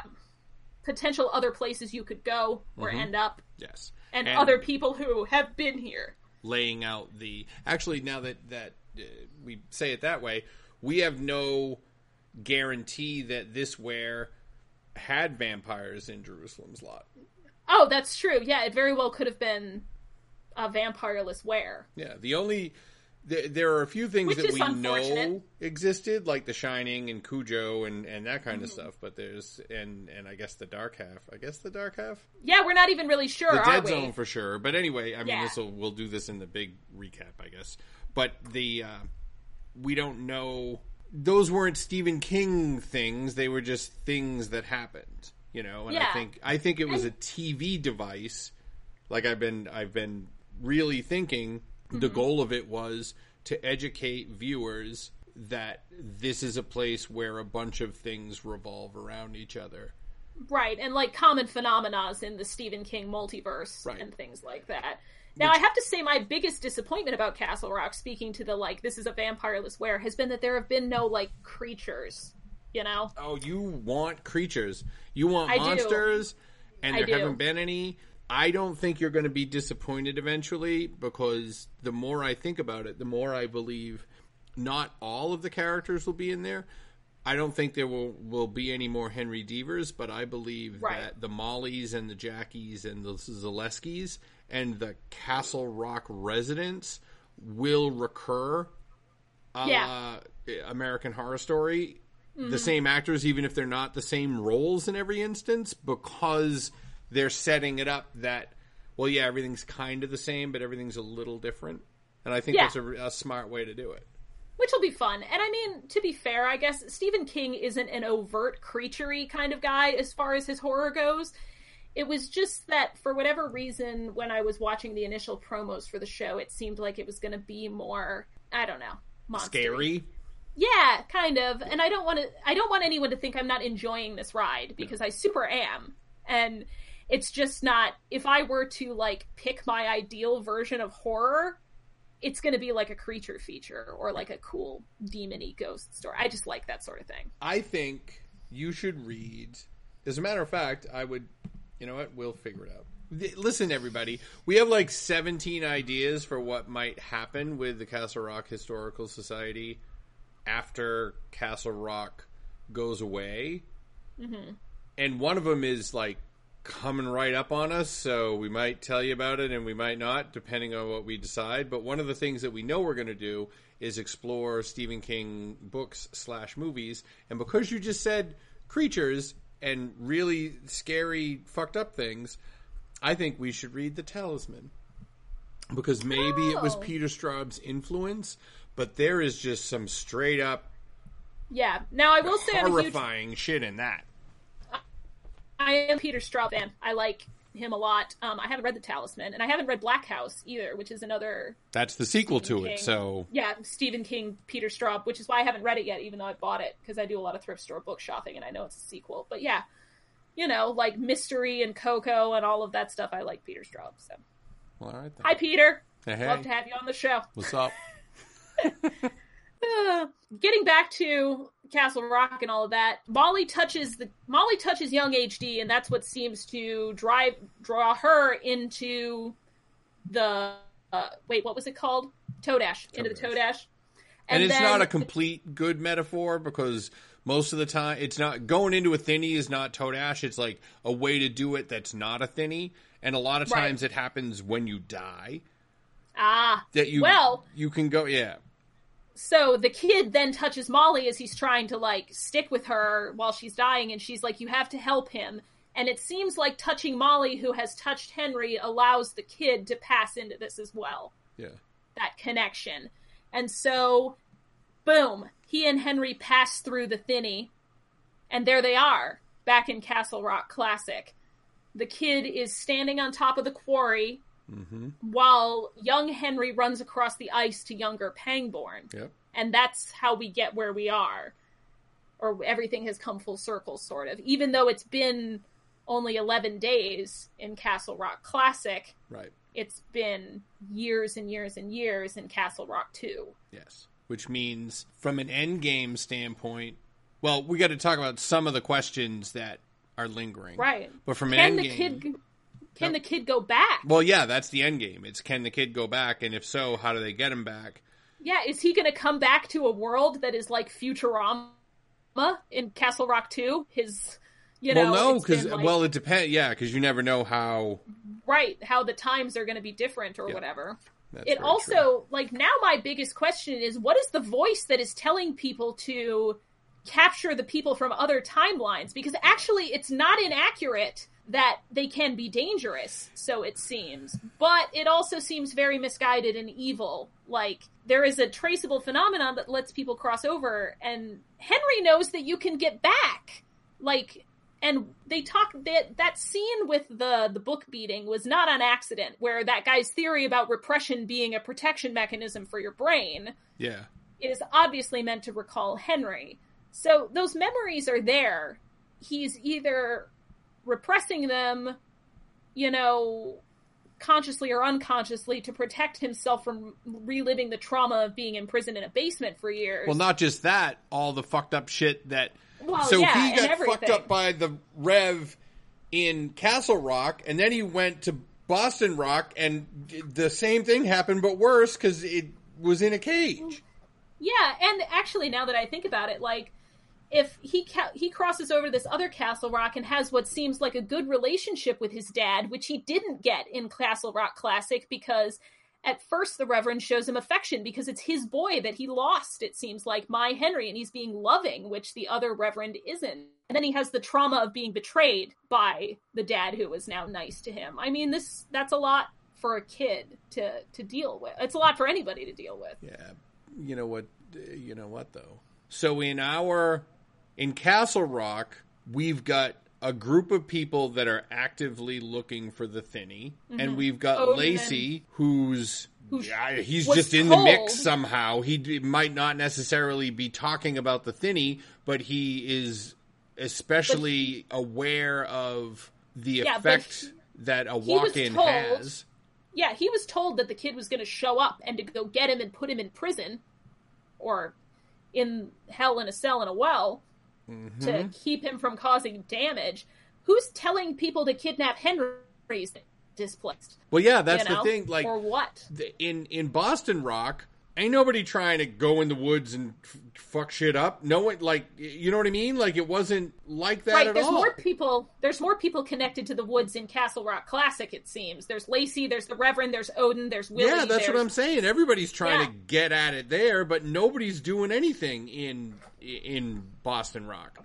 They're like, well, I don't hear shit in the woods. Or we just don't know. Because we do know that the kid was being tromped around for a little while before Ruth was like, I'm out of here and I'm taking the kid, you know. I guess, yeah. Well, we don't know that was what he was doing, though. We know that he did shit to him. So I'm not letting go of the Ruth or somebody that's aware of how things happen, because there's still no explanation for how Ruth got to the goddamn bridge so fast. I think Ruth, and they use the phrase unstuck too many times. I think that Ruth could move the chess pieces around where they needed to be in order to make things happen. Yeah. Now I'm kind of having a thought the whole, like, Ruth episode.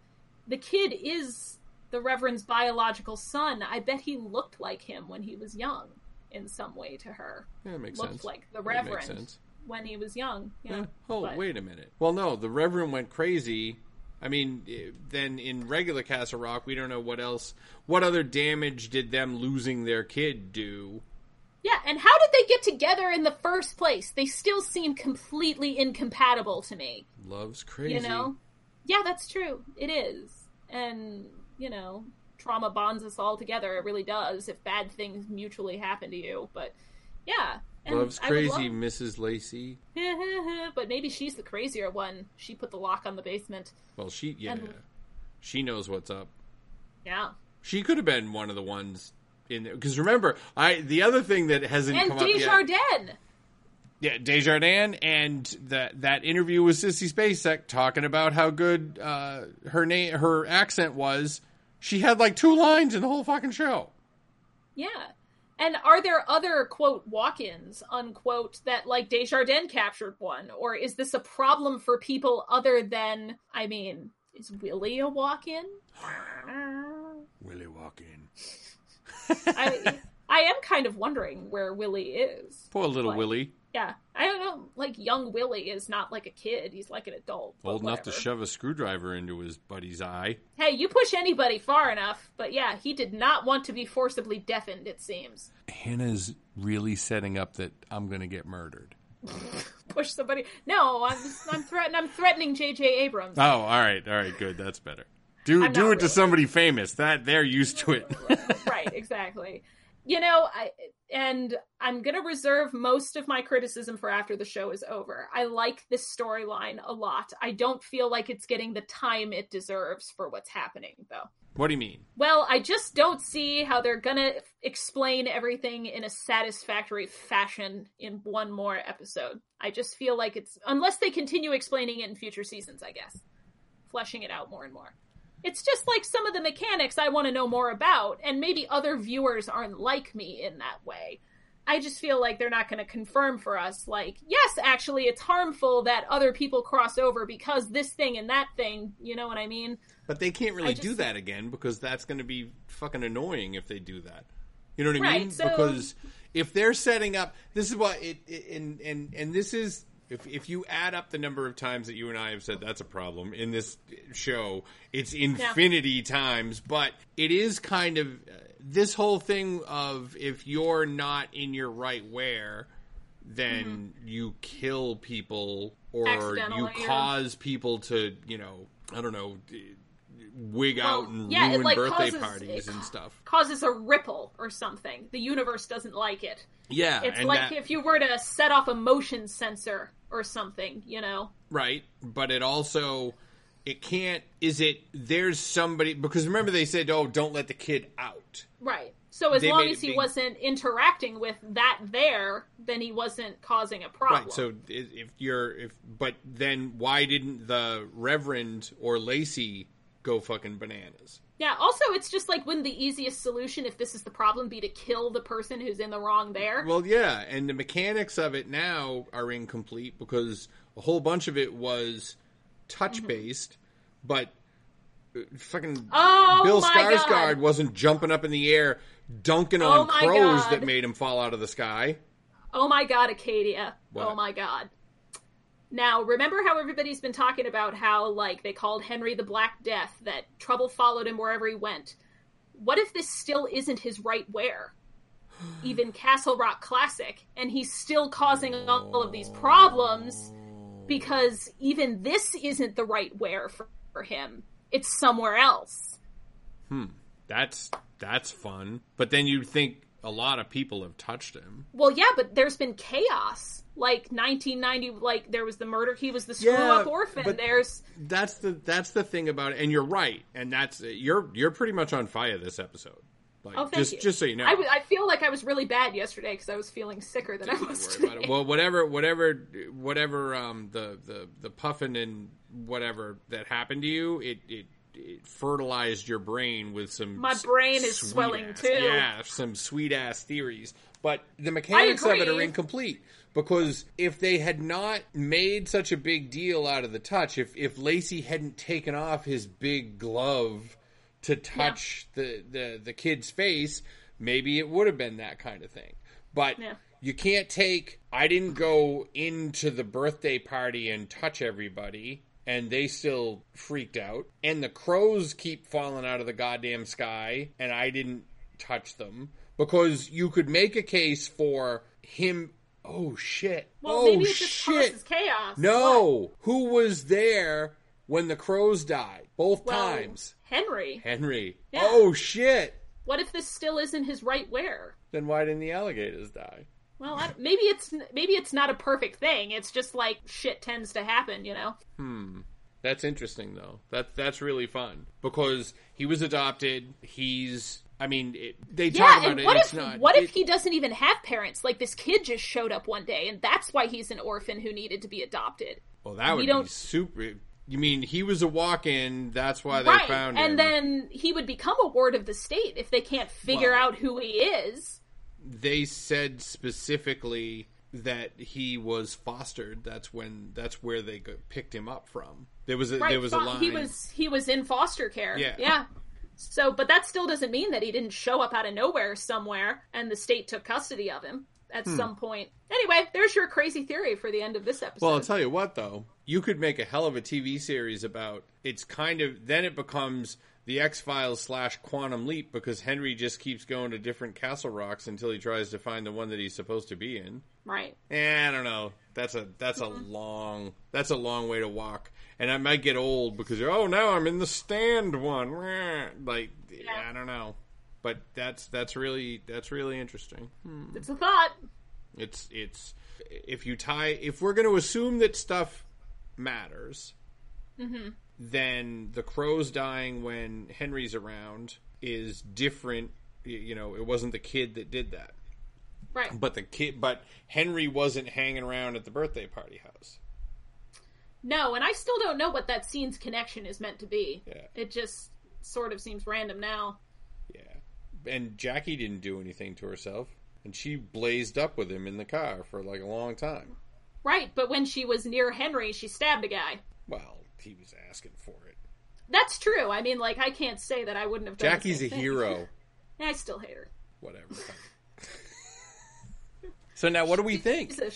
What do we think about this episode as an episode of TV? Understanding that we have so many different... Let's take out how many revelations there were and everything like that. Mm-hmm. For myself, I think giving Skarsgård stuff to actually do was great.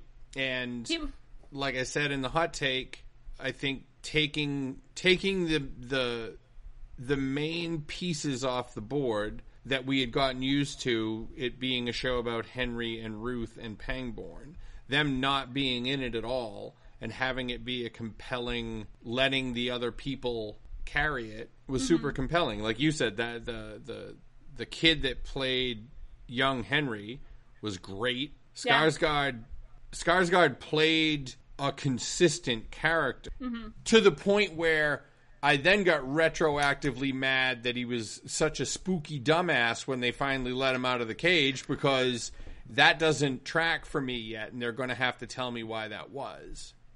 I'm still under the SeaWorld theory. You keep an intelligent, loving creature in a tiny space for long enough, it's going to snap. So, I guess. You know, it's kind of interesting to think about that there's almost been an episode, each episode has almost focused on one of the characters. You know, like you had like the Zaleski episode, the Lacey episode, the Henry Deaver, Molly, Pangborn, Ruth, now the kid. Who else has there been? But it's almost like each episode has kind of been like, it's revelatory for one character with little bits about everybody else. We're going to need to sketch that out. And the Reverend. So now, who's going to be episode 10? It's got to be Mrs. Lacey, right? We hope. Better be. God damn it. God damn it. I know. I can't imagine they would just have Frances Conroy appear on the screen for like 5 minutes. No, she's like one of the queens of horror. Yeah. I want her in there more. Yeah. Oh, I want her in there. Yeah. You want in there. So this episode is shameful and filthy, know, and it's I'm awful. very sorry. It's awful. Yeah. It's the one that Mrs. Selector turned off.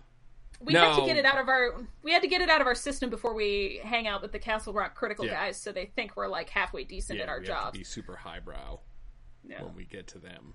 And that, I mean, for me, I don't want to go into it. Since we're doing the show on Sunday, that's when I'm going to go on my tirade of unanswered questions. I think I'm going to spare everybody this time. I think that I still want to know. I will bring the printed list to our big rendezvous. Nice. So I still want to know what you think of this. And I'm not big about ranking them or anything like that, because I don't generally think of things like that. Mm-hmm. But I would, knowing after having seen all of them, I think that this is one of the episodes that I would rewatch along with The Queen. Yeah. I don't know. I mean, it's one of my favorites, I have to say. And I know everyone's thinking, oh, it's just because Hannah loves Bill Skarsgård, but it's not. No. I just think that this was one of the more fun episodes for the lore of this series. That it gave me enough to put together that I found it really intriguing, and it gave me a lens to look back through on other episodes that was actually clear and gave me new information. So, yeah, this is one of my favorite episodes, if not my favorite one so far. Do you think this is going to be one of the ones that after the finale we say we have to go back and watch this again? Because one of the things that with mysteries, because let's face it, this is a thriller/mystery show. Mm-hmm. Like we just said a little bit earlier, it's not a horror show. This is not a horror-ware. No. If they didn't give us the tools to figure it out, I always feel like it's a jip. You know what I mean? Like if you're watching a mystery thing, like if you watch any of those old Hercule Poirot movies or anything like that, they show you every single thing that theoretically you could have figured it out yourself if you were super smart or had watched the movie before and were watching it with a date and pretended that you were super smart. But if they don't do that and they just go, oh, it was this guy you never met, that I always feel like is a jip. And I'm wondering, I feel like they wouldn't do it that latter way. I think they're gonna... Right. I guess the question is whether some of those breadcrumbs will also be in other seasons to help us. Like, what of what we learn in season 1 is going to be part of season 2 as well? You know? Do you think... Well, and that to me, when it's an anthology, and this is just sort of an inside thing, you know, an inside baseball type thing, I don't know if they know. Like there are certain the only thing, and that's very Stephen King, because Stephen King doesn't know how his books are going to end when he starts fucking writing them, which is maddening to me. The only thing I believe that I don't know if it's true. She may have said something to the contrary, but I want to believe it. I believe that when J.K. Rowling wrote the first sentence of Harry Potter, she knew the entire goddamn story and how it was going to end. Oh, see, I think she retconned Horcruxes in halfway through. I don't think she knew what really? They were gonna be. I do. Yeah, I got that feeling strongly when I read it as a kid, and then also when I read it again studying it in college. I was like, these did not exist at first. But that's just a gut feeling. And, you know, Castle Rock could turn out to be more horror-y than we think, in that there's a lot of, at least in horror movies, this idea of leaving it up to the audience is often used as kind of a cheap escape for not having to flesh something out. And a lot of people in the horror community seem to like that. They like being it. But I don't like it when it doesn't make goddamn sense. No. You can't leave so much up to the audience's imagination that there is no concrete cause for what you've set up. Yeah, no, and you also can't do that when you're specifically making a show that you know people are going to start picking apart and losting. Or any story. It's weak storytelling. If you can't come up with a reason why this happens, then just saying, well, I left it up to the audience's interpretation makes you look like a dumbass. It makes you look like a dumbass. Yeah. So, you know, it's gonna be intriguing to see. Surely they can't answer all of my questions. It's a 2-page Word document. And the font is a natural size. It's not like super big. No, it's not. It's like size 10 Calibri, which is the default in Word, and I hate it. Should be Times New Roman size 12. I think you could set that. Yeah, I guess I could. But, like, why are they doing this to me? MLA format. Blah, blah, blah. You want to know something, a little bit of horror? You want horror? Sure. When I first started using Word, the fonts in the box were not written in the fonts that they were. They were just all Times New Roman, and you just had to fucking wing it and see what it was. I remember that. Mm-hmm. Shoot, what was I going to say? Now, I will say that I think the affliction that you and I are talking about isn't always dealt with by other TV viewers, because I think a lot of people approach media much more casually than we're doing right now. Very true. But Castle Rock has, whether unfortunately or fortunately, set itself up for this sort of deep diving method of looking at it. So they better deliver. They hyped it up to be that way, and by adding the Easter eggs in it, they've made sure that certain people will turn a more critical lens on it and look more deeply at stuff. So if there's no follow-through, I think it's going to be kind of a big red mark against the show. Yeah. And one half-assed Stephen King tweet isn't going to stop the fans from doing what we've been doing. And the other thing is, the hottest show going right now is Westworld, and Westworld is specifically making sure that they do not fuck it up. And the best example, or the best way of describing Westworld was, it's not just a show, it's a video game. You have to play it. You know, if you're really gonna appreciate it, you have to play it and figure the stuff out. Because I don't believe, and I also think that the Chekhov's gun principle applies. Sure. If Desjardins was the log lady of this one, that's just an eccentric character that, you know, filled in a bit of information, then he wouldn't have had a goddamn box in his yacht. Right. You know what I mean? Or the 2 sets of boots in the backyard. You made me think of that, like, one of my crusades is that video games are an excellent storytelling medium. And here's why. You can be both kinds of people successfully when playing a video game. The shallow player who skips all the audio logs and the reading and whatever, but the developers still put it all in there for people like us. And it makes sense, and it's a complete narrative, and it get all well in a video game anyway. Yes, unless you suck at it and you can't finish it. Because it's also the only type of media in the world that if you can't answer a fucking quiz about the first half of the book, you can't open the pages in the second half of the book. Right, if you didn't read that dusty tome, now you're stuck on this puzzle in a cave, and oops. Can you imagine if in Castle Rock, after we got done with the first episode, like when we started episode 2, there was a fucking quiz about episode 1, and if you didn't get it right, you couldn't watch it? That's a video game. Yeah. I paid you $60, you fuckers. I want to play the whole goddamn thing. You're not creating enough save states, Acadia. Because... man, have I learned my lesson the hard way on that whole save state thing, where I have made a mortal error and had to, like, restart the whole damn thing to fix it. My save games have elaborate, like, titles. It's not just, like, the date.save. It's, like, just before I went into the room, you know. So oh, yeah, well, your next level, I'm just like, okay, this seems like a good spot to maybe make an oops marker. In case I fuck it up. So, yeah, Castle Rock has set us up to play the game. I hope they will deliver on it. Yeah. Like I said, I am nervous that there's only one essentially hour-long episode left to hit so many voids of information and try to fill them. But I've got to give them the benefit of the doubt. I've really enjoyed the ride. Yes, and it's been a good show, and I like the world that they're building, and I am prepared to give them some leeway in leaving some of the things open as long as they tell us there's a way to get to them. And if you love a thing, I think you forgive more. So that's true. But if Francis Conroy doesn't come back, there's no forgiving. Sure. I mean, certainly the X-Files, I think, even still has questions. Oh, sure. But, sure. You know, but my affection for the series is so great that it's just like, it's excellent. You know? Sometimes you try to do a really great thing and you can't do it well, all the time, if you try to do a really great thing, you can't do it perfectly. Except our show, Hannah. High five. Ha-ha! Screen slap.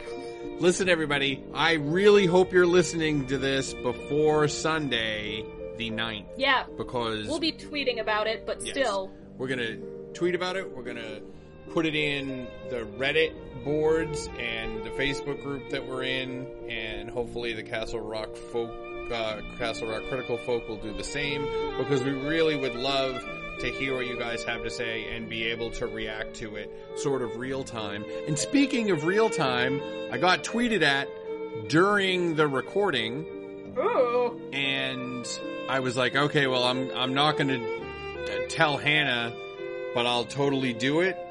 I was told by Deborah Van Eiderstein, and since that's what it says on Twitter and anybody could see it, that's fine. We'll assume you'll let us say that. Yes. It says, do listen to the official podcast for episode 8. You'll be glad you did. Okay. Well, Deborah, I don't have time for all of these things. As much as I... well, she didn't say it to you. Okay, well, Acadia doesn't either, because he edits the show. But yeah, I mean, I love people telling me to do stuff, because I trust everybody's recommendations. I just wish I had more time. I would love to do this full time. This would be great. This is like my ideal job, other than being like a narrative designer at BioWare. We can make our own game. How hard could it be? It's the computer programming part, but I got a brother who's studying that. How hard could it be? I have started writing a video game in a Word document. It is a thing. All right, well. Nah. Thanks for listening, everybody. Seriously, get us your questions or be sure to show up for the live show. I mean, YouTube will let you watch it later, but I think it'll just be a lot more fun for you if you can fire questions at us while it's happening. Yeah, really. It's going to be a lot of fun. We will be sure to advertise on Twitter. I will try to fire out a group email to those of you who have corresponded with us before, letting you know about the special live show and the details about how to watch it and where and when. Otherwise, Acadia and I will be on Twitter hyping the hell out of this thing until Sunday. At Hannah Selector and at Acadia. And if you still want to email us, it's castlerockhistorical@gmail.com. And it just occurred to me, Hannah, you know what I'm going to do? Superficialgallery.com, that is the home of the Historical Society. I have not sent out a newsletter in quite a while, and I got like 3,000 people on my list because the site is 200 years old. So maybe I'll just do a newsletter and say, hey, I forgot to tell you that we were doing this podcast, but now that it's almost too late, come see the show. Sunday. Yeah. Why not? Yeah. Listen, come everybody. hang out. It'll be fun. Do it. I'm going to get this show out as fast as I can. Yeah. Don't hurt yourself. While Hannah doesn't. I'll fix the gallery so I can log in and I'll do the post. Fine. All right. Listen, everybody, you are the best. Hannah, you are the best as always. And honestly, you were just straight up fire. Well, thank you.